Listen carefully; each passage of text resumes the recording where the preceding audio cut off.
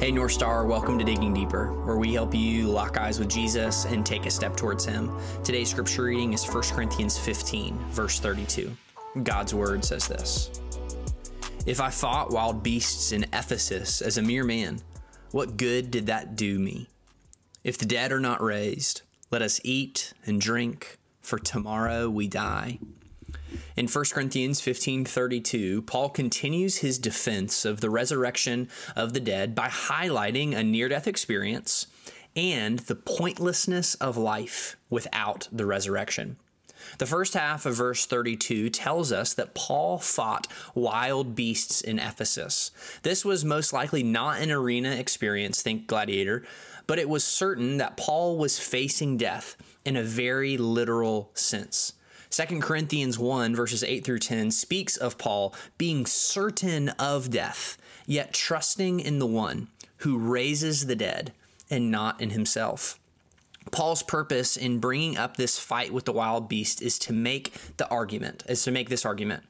Why face these challenges if this life is all that there is? Why would he face these trials if the resurrection of the dead is not a reality? Why would he fight beasts? Why would he suffer? Why would he put himself at the risk of death?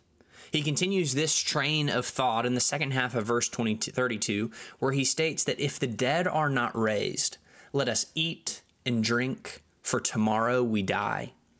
Essentially, Paul is saying that if the dead are not raised, Christ and his followers, then we should pursue pleasure and avoid pain at all costs.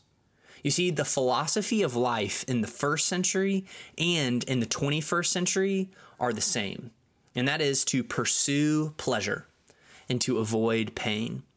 But Paul is making a point that if the resurrection is a fallacy, then we should not sacrifice and suffer because this life is all that we have.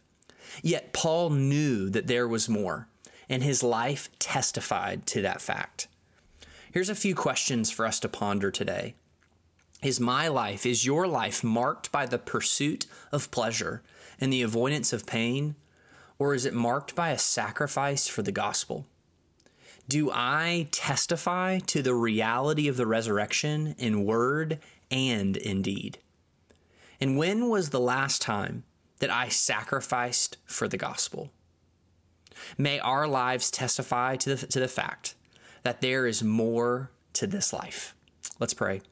Our Father, we thank you for your word and pray that by the power of your Spirit, 1 Corinthians 15, verse 32, would change us into the likeness of Christ.